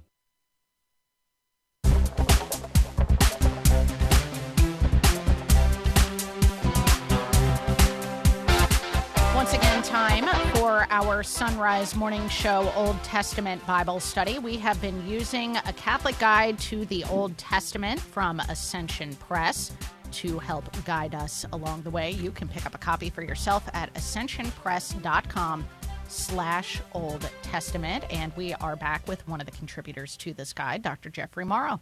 Good morning, Dr. Morrow. Good morning. It's great to be here. It is great to have you. And we are talking about the Song of Songs today, a.k.a. the Song of Solomon. Did Solomon write this one as well? I think he did. That's a contested point among historians. So a lot of historians will argue he did not. But I think he did, and I think there's evidence of that. A lot of the terms and things that are brought up really relate to what we know about from his reign. Well, those who read through the Song of Songs or the Song of Solomon might be a little shocked if you're just kind of paging through the Bible, reading in order, and you come upon the words of the Song of Songs, and may not sound quite so, I don't know, Bible-y to an untrained ear, but there is a rich history in the church of interpretation of what this book is all about. Can you talk about that? Oh, certainly, and not just in the church, but in the Jewish tradition. I mean, It's very erotic. It's an erotically charged language. And so, I mean, if it were just focusing on the relationship between the husband and the wife, the man and the woman, it probably would never have been canonized, right? Mm-hmm. Because that's not the focal point in the traditions. But they understood it as so much deeper. That this was this. I mean, you can think about what St. Paul says in the letter to the Ephesians, where he's talking about husbands and wives, and he talks about this is a great mystery, right? It's this great sacrament, and it's the same sort of thing here. That in both Jewish and Christian interpretations, there's the erotic interpretation, but there's also this idea of divine love, of God loving the people, and of God loving the individual. And then there's messianic interpretations about pointing forward to the Christ, and mystical interpretations, and then liturgical interpretations. There's so much here. There's so many clues, right? When you think about your neck is like the Tower of David. Is this just a weird, love, euphemism for the day? Have you ever seen those memes where they make Valentine's cards based on some of the imagery that gets used in the Song of Songs? It's hilarious. No, but that would be really funny, because the point there is I think about Jerusalem, the Tower of David, right? So a lot of what's going on is this imagery about how precious Jerusalem is to God and to the people. So I think there's a lot going on in the text. Yeah, absolutely. So why don't you take us through the outline of the Song of Songs? What do we read in this book? Well, basically what we find is the lover seeking after the beloved. And that becomes the whole, that's basically what this is about. So when you walk through, right, the bridegroom is inviting her to come away with him, all right? But he has to seek. She then goes to seek him, right? First is the dream, and then they ride together into Jerusalem, and then there's another dream where she's dreaming about the wedding night, and this is, of course, where some of it gets kind of racy. And then then she dreams again of riding along with his chariot. Then there's the chorus throughout, the singing about the the bride. And so that's basically, it's a song, so it's poetic. There's a lot of rhythm in it. In the Hebrew, it's quite beautiful. Your lips are like a scarlet thread. Your mouth is lovely. Your cheeks are like halves of a pomegranate. I just opened it up here. Behind your veil, here it is. Your neck is like the Tower of David, right? Built for an arsenal. It doesn't seem like a romantic compliment, but I think there's a lot going on in the text. So I would actually think that it's good to read this at multiple levels at the same time. Well, especially when we have the benefit of reading it in light of the New Testament, knowing that Jesus sets himself up as a bridegroom, and then also in light of the epistles of John, in which we learn that God is love. I mean, that brings all kinds of insights into the Song of Songs, doesn't it? I think it does, and I think especially if you read it in light of Pope Benedict XVI's analysis in his first papal encyclical, Deus Caritas Est, God is Love. Because whereas Song of Songs tends to focus on eros, in the Greek at least, and what we hear here is agape, right, caritas, charity, in St. John's letters, Pope Benedict points out how in God, in light of Song of Songs, in light of the New Testament, God unites both in himself. So you have that ecstatic love, the eros, going out of self by desiring the other, and the agape, that selfless love, charity, which wills the good of the other as sacrifice to the self. And so we have both in God. I mean, it's really important, I think, that fundamentally, I think we often think of ourselves as our worth is based on our successes and failures, but it's not. It's based on the fact that God loves us. We are loved into existence by God, and he pursues us like a passionate lover at the sacrifice of himself for our own good. So he unites both forms of love in himself as he pursues us. So he loves us more than we've ever loved anybody before. And that's powerful. So powerful. And I think a great place to close the conversation for today on that note. We've been talking to Dr. Jeffrey Morrow. Read more about it in A Catholic Guide to the Old Testament from Ascension Press. Go to ascensionpress.com/Old Testament to buy a copy for yourself or for a loved one in your life who could use some more insights into the Song of Songs or any of the Old Testament books of the Bible. And Dr. Jeffrey Morrow, really appreciate your insights into this book today. Thank you so much. It was a pleasure. Thank you. The pleasure was all mine. Thank you. And I mentioned it would be a great gift. Of course, the Feast of the Epiphany coming up this weekend. A great gift-giving occasion because that's when Jesus received his gifts. 5:30 now on the Sunrise Morning Show. It's time for news. Ukrainian President Volodymyr Zelensky is promising an increase in Ukrainian-produced weapons in 2024 as the country's war with Russia rages on. In a year-end speech, Zelensky said this year the enemy will feel the wrath of domestic production. He said their weapons, artillery, equipment, drones, and more will all be used generously. He said they'll use them on land, in the sky, and at sea. He went on to praise the country's soldiers, medical personnel, and everyone who fights for Ukraine every day. The Israel-Hamas war rages on in the Gaza Strip. Mark Mayfield reports. An Israeli forces spokesman has suggested that the military offensive in Gaza could last throughout 2024 as their forces are getting ready for prolonged fighting. This comes as tensions in the Middle East were raised over the weekend after U.S. helicopters traded fire with Iran-backed Houthi rebels in the Red Sea. It's also as Israeli Prime Minister Benjamin Netanyahu continues to push back against any calls for a ceasefire between his country and Hamas. I'm Mark Mayfield. The Latin Patriarch of Jerusalem celebrated Mass for the Solemnity of Mary, Mother of God, and the World Day of Peace yesterday, speaking in his homily about the courage and the madness of peace. The Catholic News Agency reports Cardinal Pier Battista Pizzaballa said, quote, Jesus did not solve any of the social and political problems of his time, but he did reveal a way, which is still the way forward for those who want to build contexts of peace, even here today in the troubled and conflict-ridden Middle East. Encounter, he said, I am more and more convinced that in this complex context, the main vocation and mission of the small Christian community is precisely this, to cherish the desire for encounter, to cultivate freedom in relation to all, to overcome ethnic, religious, and identity boundaries.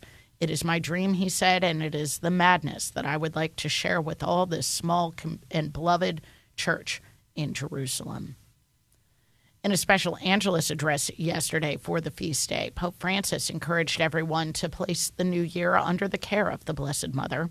From Vatican Radio, Devin Watkins reports. He noted that the day's gospel reading depicts Mary as remaining in a silence filled with wonder and adoration for the marvels that God is performing as the shepherds came to worship her son Jesus. Fa spazio in sé a colui che è nato. Mary, said the Pope, makes room within herself for the one who is born.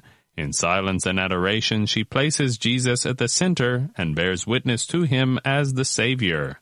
Pope Francis pointed out that Mary, as a good mother, never sought to take the place of her son, but became the first cathedral of silence, a place where God and man can meet. Ma anche le nostre mamme, con la loro cura nascosta. Our mothers, too, he added, bring us into the world and then continue to follow our development, often unnoticed, so that we can grow. Love never suffocates, said the Pope. Love makes space for the other and allows them to grow. As the new year dawns, the Holy Father invited everyone to look to Mary and our own mothers with grateful hearts. Per imparare quell'amore che si coltiva. Let us learn from Mary a form of love which is cultivated especially in silence, he said, adding that this love must respect the dignity of others, allow them freedom to express themselves, and reject all forms of possession, domination, and violence.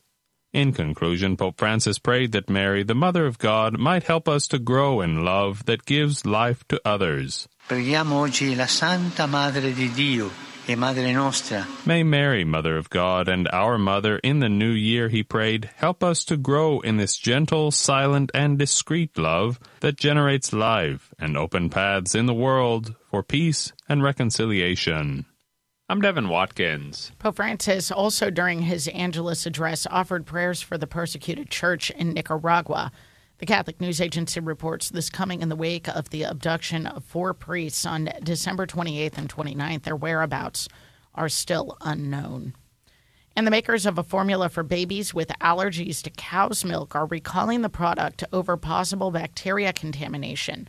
Corporate leaders with Reckitt Mead Johnson say some batches of their Nutrimogen powder are affected. The recall applies to some 12.6 and 19.8 ounce cans of formula with a use-by date of January 1st, 2025. That's the news. It's 35 minutes past. The Sunrise Morning Show.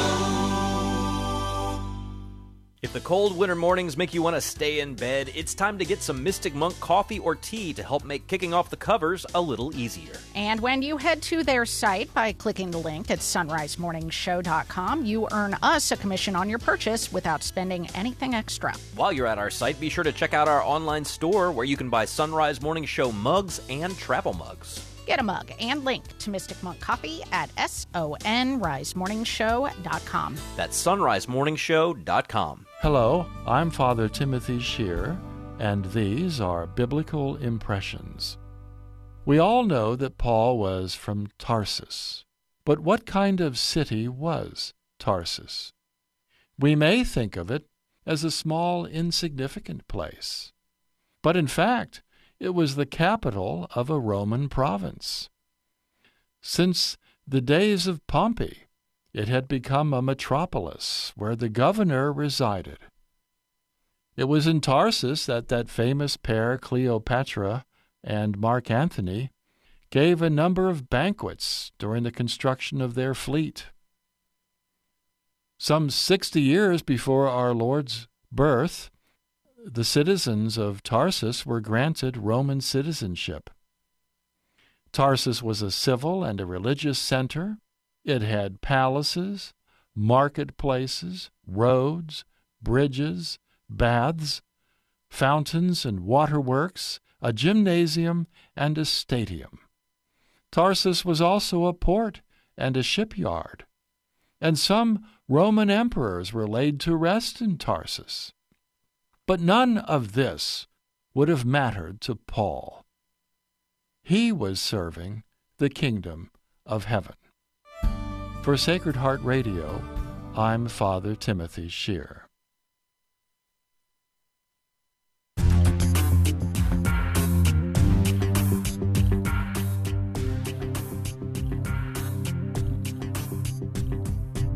Robert Nixon is back with us now on the Sunrise Morning Show. He's Benedictine monk at New Norcia in Australia. He's translator of the Tan Resurrection series, and we have been going through The Paradise of the Soul by St. Albert the Great. Father, welcome back.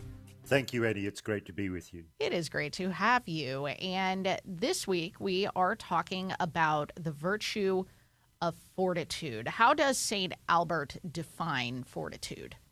So he describes perfect fortitude is to be able to rule and govern well one's own soul. This means being able to restrain the soul from all pride, envy, wrath, lust, avarice, vainglory, self-satisfaction, and carnal desire, so that the rational intelligence refuses ever to consent or to cooperate with such tendencies. Hence it is written, the one who rules his own soul is better than the one who conquers cities. So for him, fortitude is the ability to govern oneself, to rule one's own actions, one's own thought, one's own soul. And this is what fortitude, what true strength consists in. Yeah, and lest we believe that fortitude is some sort of physical strength, he offers us the example of Samson. Indeed. So here we have Samson, who is this figure who has phenomenal physical strength. But at the same time, when we read about his story in the Bible, we see that he was actually in some ways quite a weak character. He would be, persuaded by various women, notably Delilah, and was kind of easily misled. So I think that's a very good example of someone who has physical strength but doesn't have the ability to govern his own heart. And we also have the example of David, who of course not only had physical strength but also had a great deal of intelligence and wisdom. But in a few instances, he himself succumbed to various temptations. So we see someone whose strength is flawed by numerous particular weaknesses. And this complete strength, which St. Albert the Great is talking about, is perfect governing of oneself. And what is the freedom that comes with that? So I think, if we think about our human condition, that we're all subject to different temptations, tendencies, and so forth. And so from time to time, we can feel that we're not really in control of our own actions. Now, if you think about this virtue of fortitude, it means complete self-governance, self-mastery. And he talks about that in terms of freedom, a type of positive experience of spiritual delight. And this frees us from all vices, from all temptations. It makes us truly in command of ourselves. And I think that is the greatest form of power any person can have. Now, can you talk about how St. Albert distinguishes between true and false fortitude? Yes, indeed. So he talks about a false or perverse kind of fortitude. And that's when a person uses their courage or strength for deeds contrary to the will of God. And, we can often see this. We can often see people who are in some ways villainous, yet they possess great personal strength, even personal discipline and self-control. But this can all be misdirected. It can be directed towards perverse purposes. So he's saying that for true strength, for true fortitude, it needs to be in accordance with the will of God. Otherwise, we're misusing one of these personal gifts. And he quotes St. Anselm.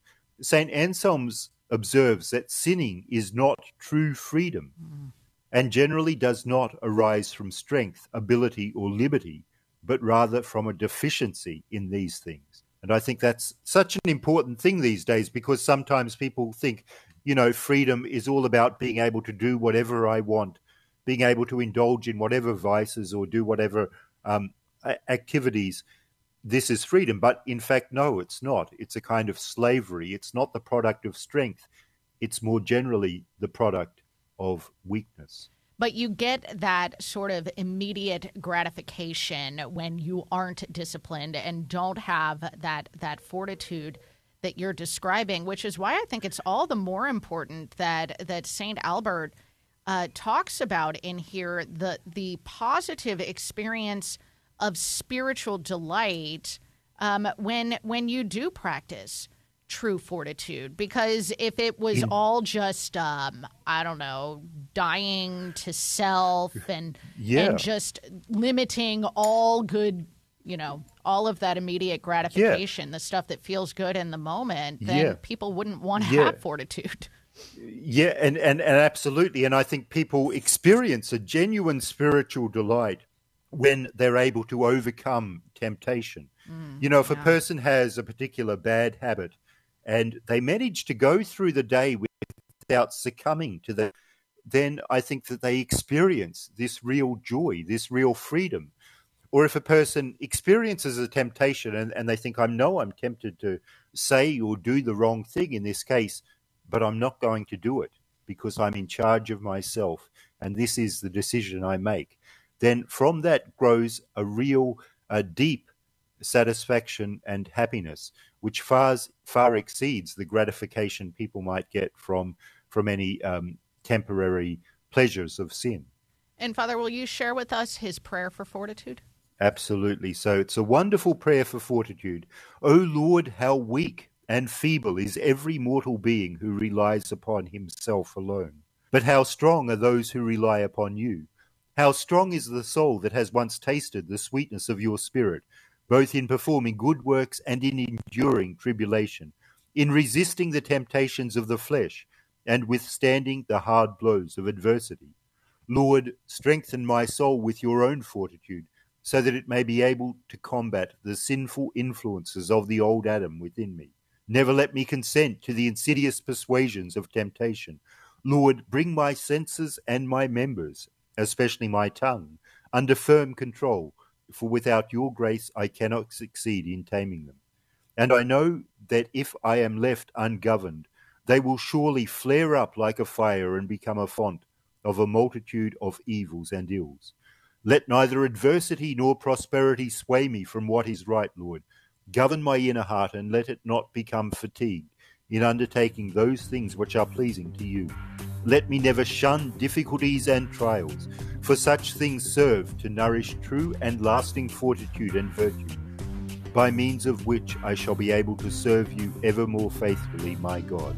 Amen. Amen. Thank you so much, Father Robert Nixon. You can find Paradise of the Soul linked at sunrisemorningshow.com. Dr. Jim Schrader joins us next. It's 1:45. Born from the heart of St. Daniel Comboni, the Comboni missionaries have served the poorest and most abandoned people in the world for more than 150 years. The Combonis improve quality of life with resources like food, clean water, and medicine. They provide vital education in schools and spiritually minister through the sacraments, all while preparing local Christian leaders to serve their people now and in the future. Find out more at combonimissionaries.org. Are you looking for peace? Longing for joy? Want to meet the giver of all goodness? God is calling the laity to bring Ignatian prayer into the suffering world. Work for the new evangelization. Go to LordTeachMeToPray.com. Order your free digital training and manual. Find true happiness and everlasting joy. Go to LordTeachMeToPray.com and click on the red button today. It's free. Approved by the USCCB. If the cold winter mornings make you want to stay in bed, it's time to get some Mystic Monk coffee or tea to help make kicking off the covers a little easier. And when you head to their site by clicking the link at sunrisemorningshow.com, you earn us a commission on your purchase without spending anything extra. While you're at our site, be sure to check out our online store where you can buy Sunrise Morning Show mugs and travel mugs. Get a mug and link to Mystic Monk Coffee at sunrisemorningshow.com. That's sunrisemorningshow.com. The Baltimore Catechism asks, why do we pray before the crucifix and the images and relics of the saints? We pray before the crucifix and the images and relics of the saints because they enliven our devotion by exciting pious affections and desires, and by reminding us of Christ and of the saints, that we may imitate their virtues. I know of a fellow who wanted to lose some weight, and so he cut out a picture of a man who was very fit, and he put that image right next to his mirror in his bathroom. Every morning, he'd wake up and he'd look at that picture of the fit man and say to himself, I want to be like that. And so people very often do this. As a Dominican, I put up an image of St. Dominic. And so when I see what St. Dominic did and I think about his life, well, I get inspired and I want to be just like him. And so these things, when understood properly, don't take us away from the true faith, but rather help us to keep the faith until death. Reflecting on the Baltimore Catechism, I'm Dominican Father Ezra Sullivan. He was a bishop, reformer, and a doctor of the Church. Matthew Bunsen and the Doctors of the Church. St. Basil the Great helped defeat the Arian heresy in the 4th century, but he was also renowned for his love of the poor and most vulnerable, especially through his shelter for the poor, called in his honor the Basiliad. With his friend St. Gregory Nazianzus, he was declared a Doctor of the Church in 1568. To find out more about the Doctors of the Church, visit EWTN.com and click on Catholicism. Hi, this is Cy Kellett. Join us later today on Catholic Answers Live as we do our best to explain and defend the Catholic faith. Catholic Answers Live, 6 p.m. Eastern on EWTN Radio. Now, back to the Sunrise Morning Show. It's 12 till now on the Sunrise Morning Show. Let's take a look at headlines. Israel will be withdrawing several thousand troops from the Gaza Strip, this according to an announcement from the IDF yesterday. The Latin Patriarch of Jerusalem, Cardinal Pier Battista Pizzaballa, celebrated Mass for the Solemnity of Mary, Mother of God, and World Day of Peace yesterday, speaking in his homily about the courage and madness of peace. And in a special Angelus address yesterday on the feast day, Pope Francis offered his prayers for the persecuted church in Nicaragua. You can hear news at the top and bottom of each hour right here on the Sunrise Morning Show. It's 11 till. Back with us now on the Sunrise Morning Show is Dr. James Schrader. He's Vice President of the Psychology and Wellness Department for Easter Seals Rehabilitation Center. You can find him online with all of his writings at james-schrader.com. Good morning, Doc. Yeah, good morning. So, Doc, around this time of year, a lot of people like to make New Year's resolutions, some way that they're going to make life better this year. And obviously, that is a great thing to do. But can you speak to how important it is to, in addition to coming up with a goal for the year, to also make a plan to accomplish that goal? Yeah, plans are kind of important because I think when you think of a plan, it's something that's much more systematic and something that's much more realistic than sometimes our hopes and dreams might be for the new year. And so I think one of the things that happens very often with our resolutions is not that we don't have the intent to change or the desire to change. It's just that we're not very realistic about how we're going to go about and change. So, for example, one of the kind of the New Year's traps that we fall into is this too fast, too hard, too quick idea. Let's say you haven't been working out, you decide you want to get more fit, right? And you haven't been working out at all pretty much for the last year. And then you decide, well, I'm going to do 5 days in the gym for an hour every morning. Well, initially that might sound like a great idea, but when you go from nothing to a lot, that's really not the systematic plan that's going to allow you to be successful. That's why, unfortunately, by the end of January, a lot of the gyms seem a lot more empty than they did a few weeks earlier. I mean, just to put it metaphorically, if you're hitting the gas too hard, so to speak, you can run out of gas pretty quickly. Yeah, really, and think about that. It's because I think that we have to realize as human beings, it's really rare that we make dramatic changes in our life all at once. Most of any change that occurs, whether it's positive or negative, kind of gradually happens over time. And so we have to be realistic with ourselves and say, okay, you know what, maybe my long-term goal is to be working out 5 days a week. But right now, if I'm at zero, then what I always say to people is if you're at zero, well, you know what, even 20 minutes a week is a great success, right? Because 0 to 20 minutes means that you are gradually changing in the direction you want to go. And again, you're doing it in a way that's likely more sustainable. And that, so often we can look at that crossover between when we're talking about physical fitness and spiritual fitness. Think about that in terms of prayer, for instance. Right. Think about it. If you right now find yourself not praying explicitly very much at all, and then all of a sudden you said, okay, I'm going to do a rosary every single day of the week, and then I'm going to do this on top of it. It's not that we don't want to go that route. It's just that, again, we have to realize as human beings that we have been in, if you're like me in your mid-40s, a lot of the habits that have been created for a long time. So this idea that I can take something that's been going on for years, even decades, and then transform it in the matter of like a month or two is just not really very realistic. And honestly, it's not very well scientifically supported, even for spiritual endeavors. And, we always say we need to keep our eye on the goal, which is true. I mean, we do. We don't want to lose sight of our goal. But how could that mentality also kind of lead us into losing sight of the plan? Yeah, so plan to me is much more about process. And I think you and I have talked about this over the years, that I really believe, and I said this in my newest book, that our God is really a process-oriented God in an outcomes-focused world. Right? Yeah. And I'll say it again. Yeah. Our God's really process-oriented. Look at all the virtues. Like, tell me what it means to be courageous. You're going to have a hard time coming up with a clear outcome necessarily in your life of like, oh, here's courage and I'm done. What courage is a lot of process built into, your daily habits and a lot of ways in which you're looking to grow, whether it's temperance, other things. So the idea of a plan, to me, is more about process, and it's not, having goals, that's great, but don't become so wedded to the goal that you automatically assume that if you don't get there exactly the way you think you should, that you failed, which, by the way, is a whole other part of this, that so often people think, oh, well, I was going to work out 5 days a week, and now it's not happening 3 weeks later, and I'm done. Well, let's wrap up that resolution and move on. You know what? Actually, failure is totally part of the process of change, and we've seen that whether you're trying to overcome an addiction, whether you're trying to increase prayer. You have to recognize that, failure is part of that process. And so there's a really neat acronym, I think, for all your listeners today that consider, and I heard it once and it's really stuck with me.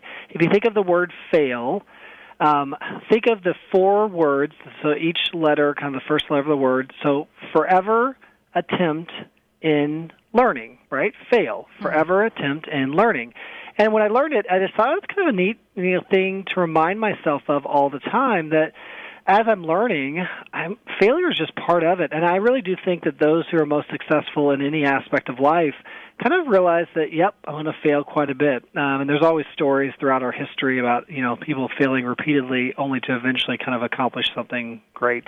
And by the way, just to note to listeners, we're discussing an article from your archives called Resolving to Make This Year Mean More, which you can find at james-schrader.com. Doc, ultimately, though, what is the main reason, do you think, that we will fail, that we could fail in a resolution for the year? Yeah, ultimately, I think we just don't go, what I would say, deep enough with where with our goals, right? So you might say, oh, okay, let's say I want to lose 20 pounds. That's fine. But is that really, really what you want? I think we have to kind of look at and ask ourselves, and this is, again, where faith becomes such a part of it, am I going deep enough? Like, do I want to just lose 20 pounds to look better? Or do I want to lose 20 pounds? That's just part of, a goal. But really what I want is to create more joy with the people that I'm around, right? To be able to be more active, to find the Lord in maybe things that are not necessarily like around just eating as we would normally, but find the Lord in, even fasting and other things. What I'm really saying, I think, in this article is that why resolutions often fizzle out is they lack clear connections to more meaningful purposes. And those that do connect with something really deep, really meaningful, it's again, not that you're not going to fail sometimes, but you're much more likely to find something that's worthwhile to sustain.